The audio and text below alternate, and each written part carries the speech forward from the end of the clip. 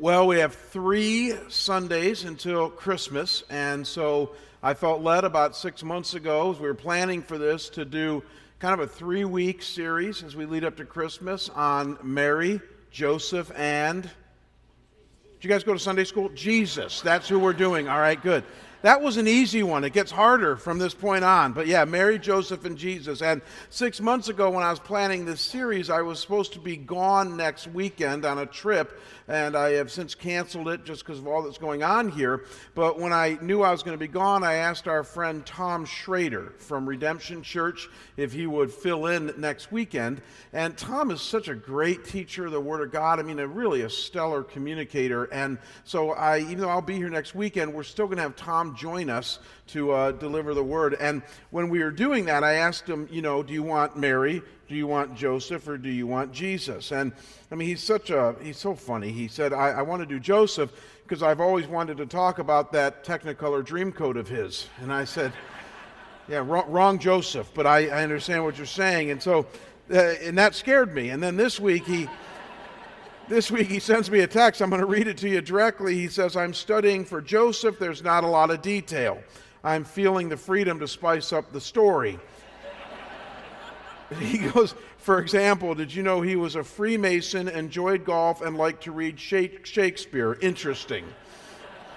So I have no idea where Schrader's going with all of this, but I'm sure he'll do a great job. I've never heard Tom teach. He really is. For those of you who don't know him, you're thinking, you're really going to have this guy? Yeah, we are, because he, in all seriousness, is an outstanding Bible teacher, a veteran pastor, and I think you guys are going to be blessed. I'll be blessed as I'm here with you next week. So Mary, Joseph, and Jesus. And we're going to begin with Mary. And my prayer, and I'm going to pray it right now for you, and for Cactus and Mountain Valley Chapel and Venue, is that we might find some freshness this Christmas season in Christ as we consider the birth narratives afresh and anew. So, God, I pray that as we turn to your word now and to these stories that so many of us are familiar with, that, God, we would not allow familiarity to get in the way, that we would not allow routine or consistency, God, to rob us of the joy and freshness that we need each moment of each day in our trust and faith with you and our submission to your lordship. So I pray, God, that you would grant us that now as we take a look at Mary. In Christ's name I pray. And we all say together, Amen. So as I was thinking about it this week, here's my initial thought, I doubt there's an American today, or really anybody in the western half of the world, that hasn't heard of the Virgin Mary. Am I right? I mean, I know that we live in an increasingly unchurched, secular, irreligious culture, even here in America, but golly, having said that, I just haven't met anybody that if I ever said to them, have you ever heard of the Virgin Mary, wouldn't say, yeah, I've heard of her. I mean, we know that there was a gal named Mary, that she had a virgin birth, and she gave birth to Jesus. Just about everybody knows at least that. And yet I also thought this week that it's here that our knowledge and understanding of her becomes varied, and for many people even muddled. So, for instance, there are lots of people in our culture today that don't know any more than that about Mary, right?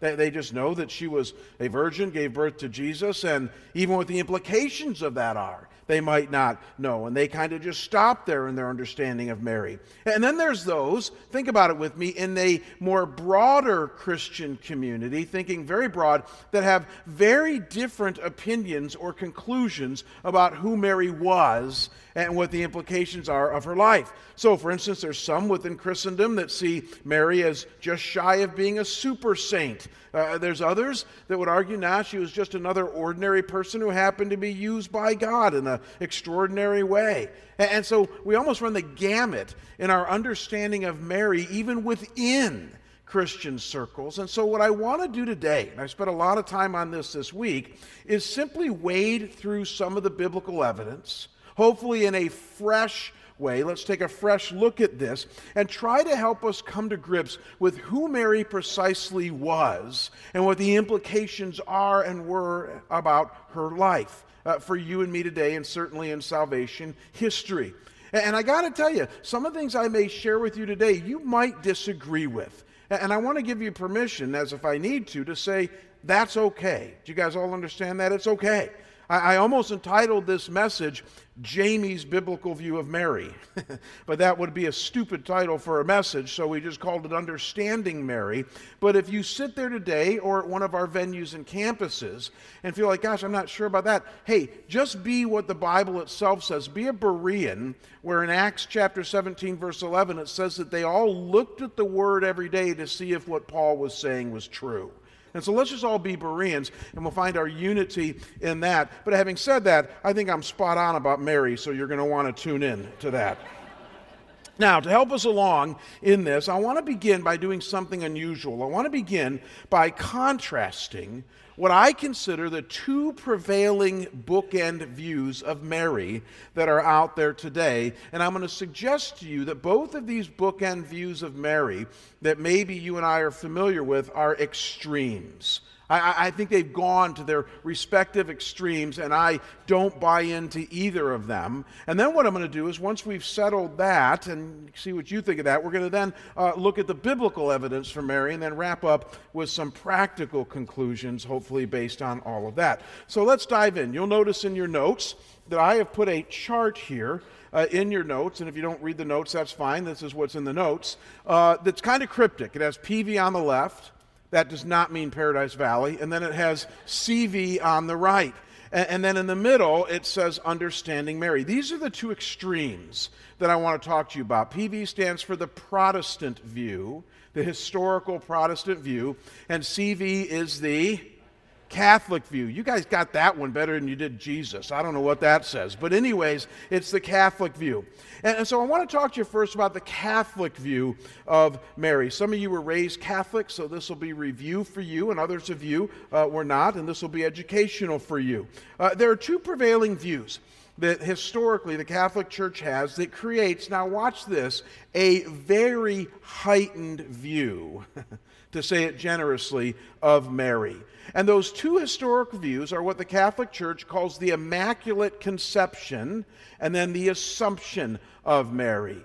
And the Immaculate Conception is a little bit of a kind of a cryptic phrase. What they mean is that because Mary was conceived by the Holy Spirit in bearing Jesus, she must have been immaculate in her life. Simply put, because Mary conceived through the Holy Spirit and bore Jesus, the Son of God, she must have been without original sin. In other words, born without any sin in her life. And even many Catholic theologians argue that she must have not had any sin in her life. And the logic behind this doctrine goes like this, that she was carrying the perfect Son of God in her, that she was conceived by the perfect Holy Spirit, so she must have been a pure, you see the logic here, or perfect vessel herself.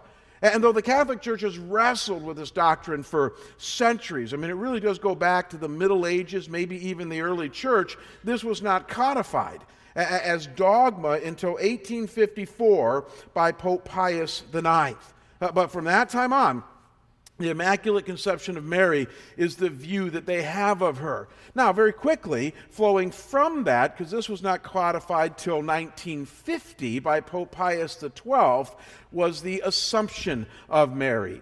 Simply put, Mary was assumed into heaven, meaning she didn't experience a natural death. Instead, she was taken up to heaven miraculously at the end of her life. And again, flowing from the presuppositions that the Catholic Church has, this makes some sense because death is the result of sin. Mary had no sin, ergo, she was assumed into heaven. And again, they've been wrestling with this for centuries. It wasn't until 1950 that it became dogma, but it is now dogma within the Catholic Church. And so as a result of this heightened view of Mary, she has been elevated, I would argue, to the rank of super saint within the Catholic Church. If you're raised Catholic, you know that they believe in all kinds of saints, and the way that they view Mary is really at a super status. She is one who now sits with Jesus in heaven. She intercedes on the behalf of Christians, as any good mother would do, and she's even one that we should pray to and even worship. So if you're familiar with Catholic practice, they have rosary beads, and along with the rosary beads is a prayer that you pray to Mary, who is listening to your prayer, because they have a very heightened view of who Mary was and is. So this is one prevailing view within broader Christianity today. I'm going to argue, as you see me go along today, that it's an extreme, that it doesn't collate, at least with the biblical evidence that we are given of Mary. In fact, I'm going to argue that it goes against some of it. But before we're too hard on that, let's take an honest look at ourselves and talk about the other extreme, what I call the traditional Protestant view. Because here's the deal, gang, I got problems with that one too. Let me explain. I think what happened about 500 years ago during the famous Protestant Reformation is that because of what they perceived as some of the abuses within Catholicism, the pendulum swings, they went to the other extreme. And so in most of the sermons that I hear from Protestant ministers on Mary, here's the message I get. She's just an ordinary gal, just like everybody else, whom God happened to use in a heightened or good way. And I sit there and go, man, I'm not sure we're doing justice to the biblical evidence that I'll show you in a minute when it comes to that view. And again, I've heard all the arguments. Protestants for 500 years have argued this. Well, hey, Mary bore 4 more sons after Jesus and at least a couple of daughters. That's what the Bible says. So she was hardly a virgin all of her life. And then they say, and she lost Jesus when he was an adolescent in the temple. So she was hardly perfect all of her life. And then Jesus distanced himself in his teaching from Mary when he said, "Who is my mother? Who are my brothers? Only he who does the will of my Father in heaven are my mother and my brothers." And then even on the cross, Jesus hands Mary off to John and says, "Look after her," kind of a human interaction here. And they point to all of those scenes in the Bible, and they say, she was just another gal who happened to be used by God. Let's move on to what's next. And in my opinion, as you're going to see here today, I think that's an extreme. I think that's the other extreme from where Catholic theology has come from, that has only began to occur over the last few centuries, and that neither of these bookends, I think, do justice to the full evidence of Scripture when it comes to who Mary was and is. So here's what I did this week. I sat down in my home office and spent some concerted time reading through every biblical story about Mary. And there's more than you might realize. Matthew has them, Luke has them, Mark has them, John has them. And they're not just stories about the birth narratives, but about the death and resurrection of Jesus, and even a couple thrown in about midlife. And as I looked at them, I asked God, and this doesn't make me right, but I asked God, Lord, what is this understanding of Mary that you want us to have? As Bible-believing evangelical Christians, what is it that you want us to understand about her role? And kind of 3 things jumped off the page to me as we look at the evidence about Mary. Here's the first one. We need to realize that Mary was the human vehicle of a great divine miracle. In fact, let's look at it this way. Probably the greatest miracle ever in the history of the known world. And she was the vehicle of that miracle. But look at how it's put to Joseph in a dream when the angel appeared to him in Matthew 1, verses 20 and 21.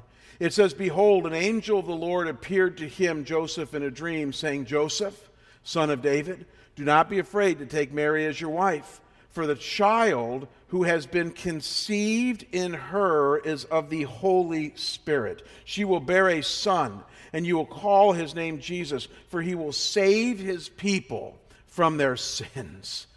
I got to tell you guys, that is one of the most profound passages in all of Scripture, because it's giving us the gospel right there that Jesus came so that you and I might be forgiven of our sins. He came as the second person of the Trinity, God becoming flesh.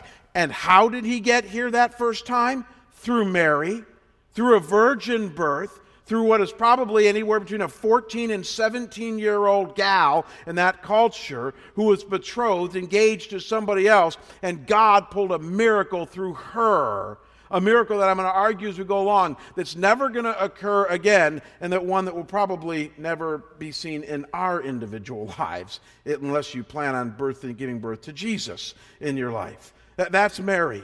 And then as you're chewing on that, notice a second thing that the scriptures kind of point out to us, and that is that Mary was the human vehicle of fulfilled prophecy. So look at what Matthew goes on to say in kind of an editorial way. In verses 22 and 23, he says, "Now all this took place to fulfill what was spoken by the Lord through the prophet." And then he quotes Isaiah 7, verse 14, "Behold, the virgin shall be with child and shall bear a son, and they shall call his name Emmanuel," which translated means God with us. Now watch this, gang. This yellow part of the scripture here was written 700 years before Christ. This was prophesied 700 years before Jesus showed up on the scene. So Mary was the vehicle of this prophecy being fulfilled, that God would become a man, that God would come to this earth in the form of Jesus.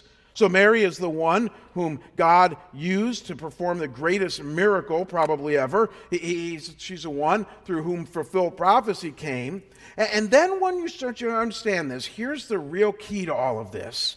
And that is that then you're ready to see Mary's response to all of this, how she verbally and behaviorally responded to being used in such a profound way. And here's what hit me this week, and this is what you and I need to wrestle with, is that Mary displays a tension between playing a very unique role in being used by God, mixed with a humility befitting a fallen human being. And I believe, now watch this, that it's this tension that causes you and I, depending on your tradition, to go to one extreme or the other.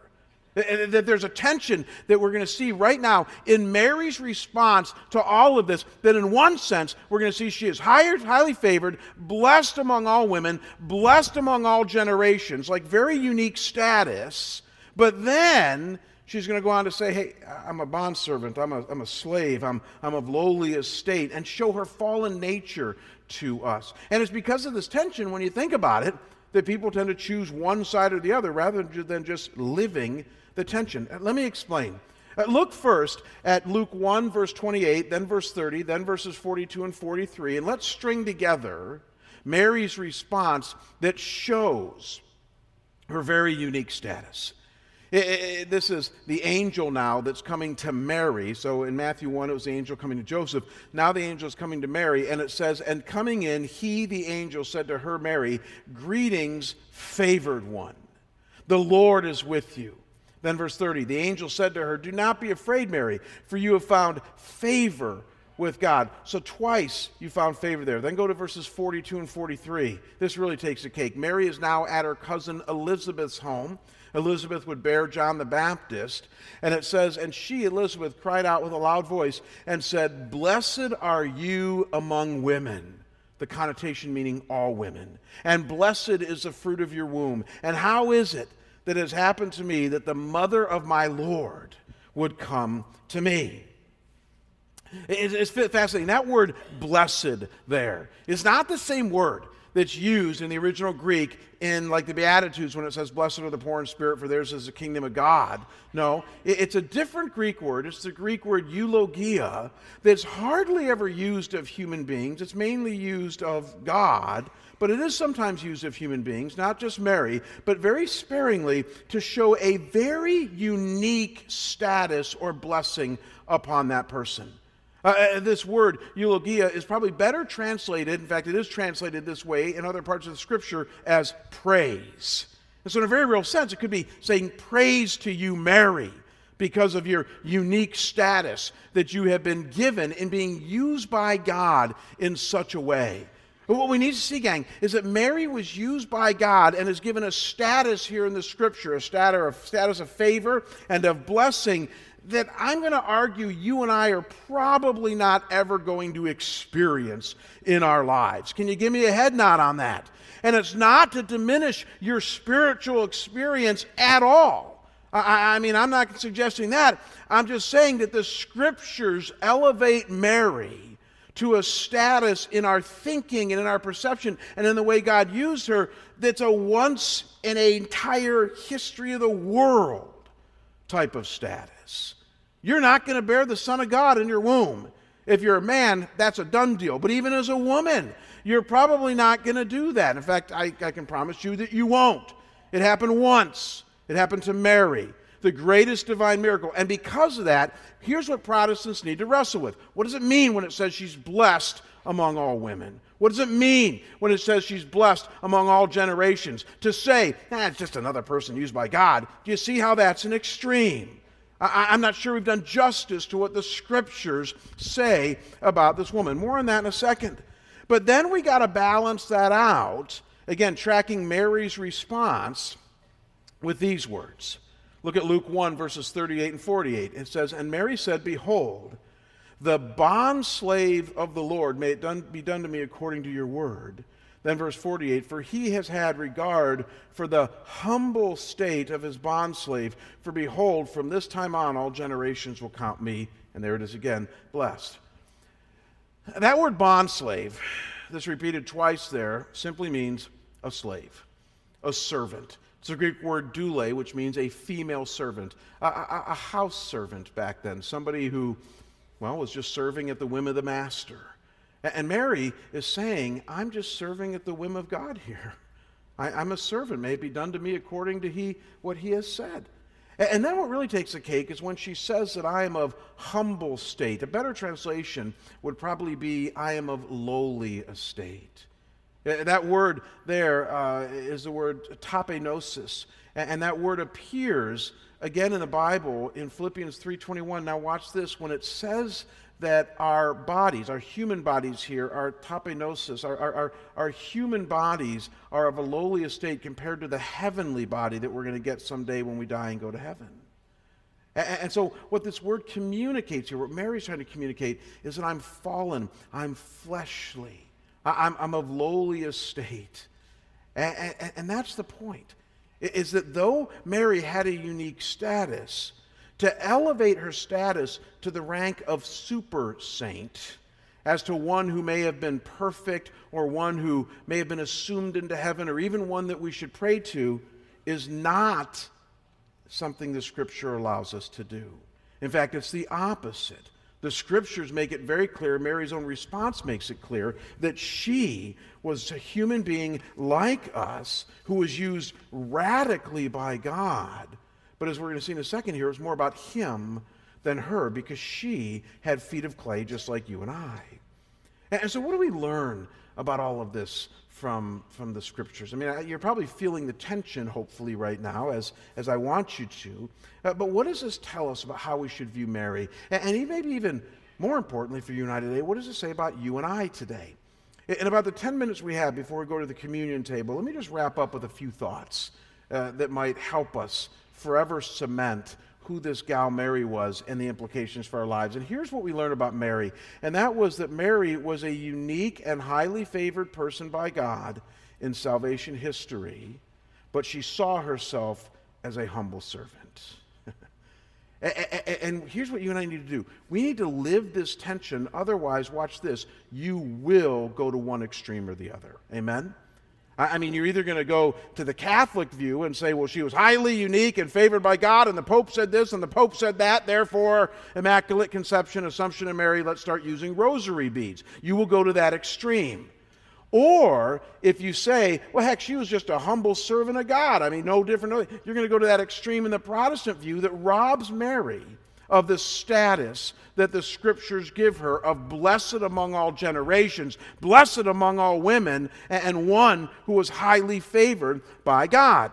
And, somebody asked me last night, they said, I get it as we live the tension and don't become Catholic, but then don't go to the Protestant extreme. What are the implications of this for our lives? Not even the foggiest idea. I'm not the Pope. I'm not even a Protestant Pope, so I don't know. I thought about this last week. I thought, I'm telling Scotty and Anita here, to see Mary this way. And they might say, well, okay, I can do that, but what's the practical value of this? I don't know, aside from the fact that you're thinking right. Amen? You're thinking like God thinks. You're seeing her as God sees her. And I think there is some merit to that. And so again, Elizabeth didn't ask what's the practical value of this. Elizabeth simply said, blessed are you among all women. And I think you and I need to see the same. Let me tell you how practical I think this is. About 4 years ago, and I don't want you to go back to it. Don't go back to it. I did a sermon here called Ordinary People, Extraordinary God. And my argument based on Mary's life was the typical Protestant view. I did. I basically just said, she's just a normal 15-year-old girl that happened to have the Holy Spirit come upon her, and it was really about God, and look at what God did, and you're an ordinary person, and God's going to come upon you and do extraordinary things. And you're going to see in a second, I still stand by that thesis. But I think I was wrong. You guys ought to revel in this. I don't say this very often. I think I was wrong. Remember the Fonz? Some of you don't know. Anyways, yeah. Some of you younger people go, I have no idea what he's talking about right now. Get on with the point. I was wrong 4 years ago because I just slipped into that old Protestant view because I'm a Protestant minister. And the reality is I'm thankful I'm growing. I'm thankful that as I spent some fresh time in the Gospels this year, I realized I think I've just kind of fallen into the same old within my tradition. Let's see this fresh. Let's see Mary as fresh. And so maybe you can follow me in that. And if not, then be a Berean and develop your own biblical worldview. But again, I think this is the accurate one. And then, as you're wrestling with that, we need to ask ourselves, well then, what does this mean for our own lives? And again, this is kind of comical. I'm going to take you back to what I did say 4 years ago, but we're going to see it in a different light. I think one of the things that we do learn from Mary is that God does use ordinary people for his extraordinary purposes, and that it's more about him than you. But let's see this in a little bit of a different light. I'm saying this by analogy to Mary's life, not by direct reference. Can you see the difference? So what I'm saying is that you're probably never going to be used by Mary. I don't mean to pop your bubble, but you might want to be thankful that you're not going to be, because like there was no room in the inn, and they had to flee to Egypt, and then they had to go live in Nazareth, and that place is a dive. So, you might want to be thankful that you don't have to live like Mary. But the reality is, now watch this, that by analogy, she does teach us that God wants to use very lowly, fallen human people for his extraordinary purposes. And it was mentioned here earlier by Jeff, and hopefully at our campuses and venues, as was mentioned too, that one of the things in that brochure you were given today is how so many stories of people who are just normal, everyday people in this church are used in mighty ways to see God enter in and do extraordinary work in the hearts of others through the likes of you. It's really the miracle of the gospel. Maybe you look at it this way, and again, this is by analogy.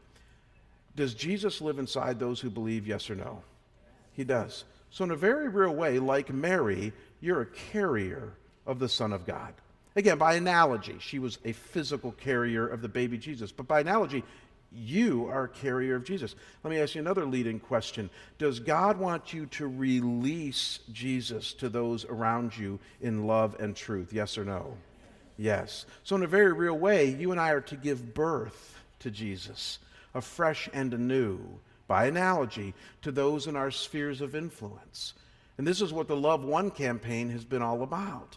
Simply asking God, who is it around me that needs a touch of your grace? Who needs your kindness? Who needs your truth? Who needs Jesus in your sphere of influence? And then having the guts and really the love to take a step of faith and even a risk and share Jesus with them. This is what it's all about. You know what most Christians don't realize about December? Is that December, as much as it's a very exciting month for a lot of people, of gifts, parties, trees, excitement, time off work, all the things, family and friends, do you realize it's also a very painful time for a lot of people in this world? I mean, Christmas for a lot of people is going to drum up bad memories, the loss of a loved one. It heightens their difficulty just generally during this time of year, partly because you're so stinking joyful. And so when you're around them, it just brings home to them their misery. And so I share with our pastors here all the time that December is actually one of the highest pastoral care months for Scottsdale Bible Church. Isn't that interesting? I mean, we talked to you about year-end giving and that stuff earlier. It's not about any of that.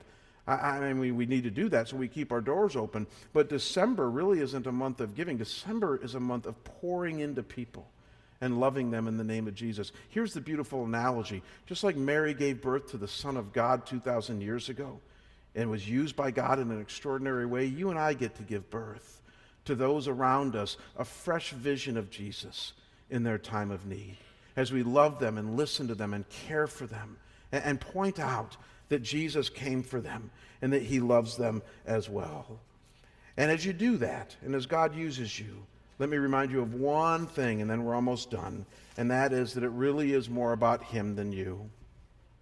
You know, your homework today, if you are so inclined, is to read in the Bible this week Luke chapter 1, verses 46 through 56. Can you do that? Let me repeat that. I don't see enough pens up here. Luke chapter 1, verses 46 through 56. You know why? It's Mary's Magnificat. It's Mary's responsive prayer to all that had happened to her. And you know what's fascinating about it as I read it this week? Is that it's not about Mary. Isn't that interesting? Her own response is about who? Jesus and God. I mean, God, thank you for your mighty power. Thank you for your salvation. Thank you that you've entered in. I mean, it's interesting. As Mary was used in this great way by God, she didn't say, hey, let's put the image or the spotlight on me. I'm here to put the spotlight on my Son and the eternal Son of God, Jesus. And you and I need to do the same thing as well. All glory and praise goes to him. So I began by saying to you, and we'll close this way, that my prayer this season for each one of us, and for all of our campuses and venues and those that watch online, is that we might find freshness in the gospel, freshness in our relationship with Christ this season. But one of the greatest dangers of Christmas is that it really is monotonous. It comes around every year. You got to get the lists out. You got to buy gifts. You got to go to parties. You got to be with family, even those you don't want to. I mean, you know the deal. It's a monotonous time. But God never intended it to be that way. God wants for you and I Christmas to be a time where we, in a fresh way, celebrate the coming of Jesus into this world. And so we're going to try to see Mary, and Schrader will help us with Joseph next week. And then we're going to look at Jesus himself and try to help you journey along to keep what's important this season in your own worship. As we prepare ourselves for the communion table here and in our campuses and venues, let's close in prayer. Father, I thank you that you are God of immense grace and immense mercy combined with immense truth. And I pray, God, that as we wrestle with this tension that we see in your chosen instrument, Mary, God, that you would just help us to understand her rightly. God, if there's anything that I've said here today that is not of your truth, that is not of your holy word, I pray that it would fall on deaf ears. Conversely, Lord, I pray that if there are things that we've talked about here that do collate with what you've already revealed, that, God, we would all embrace those things together and live the tension in our understanding of this great, great woman, Mary. And God, for our own lives, may we also glean by analogy that if you used her, you just might use us. And that, Lord, you're in the business of using fallen, imperfect people for your perfect purposes. And use us this season, God, to love others around us and share the truth of Jesus with them. And we'll deflect all the praise and all the glory to you. In Jesus' name, amen. Well, our communion servers are going to come forward now and serve the communion elements to us. If you're newer to Scottsdale Bible Church, we celebrate communion or the Lord's Supper on a regular basis. So as these elements are handed out to you, the bread and the juice that symbolize the body and blood of Jesus, we ask you to hold them, and I will lead us all in partaking together in just a few minutes after we worship. So God bless this time now. May we get in touch with the core of the gospel, which is your Son coming to this earth and going to the cross for us. And we pray this in Christ's name. Amen.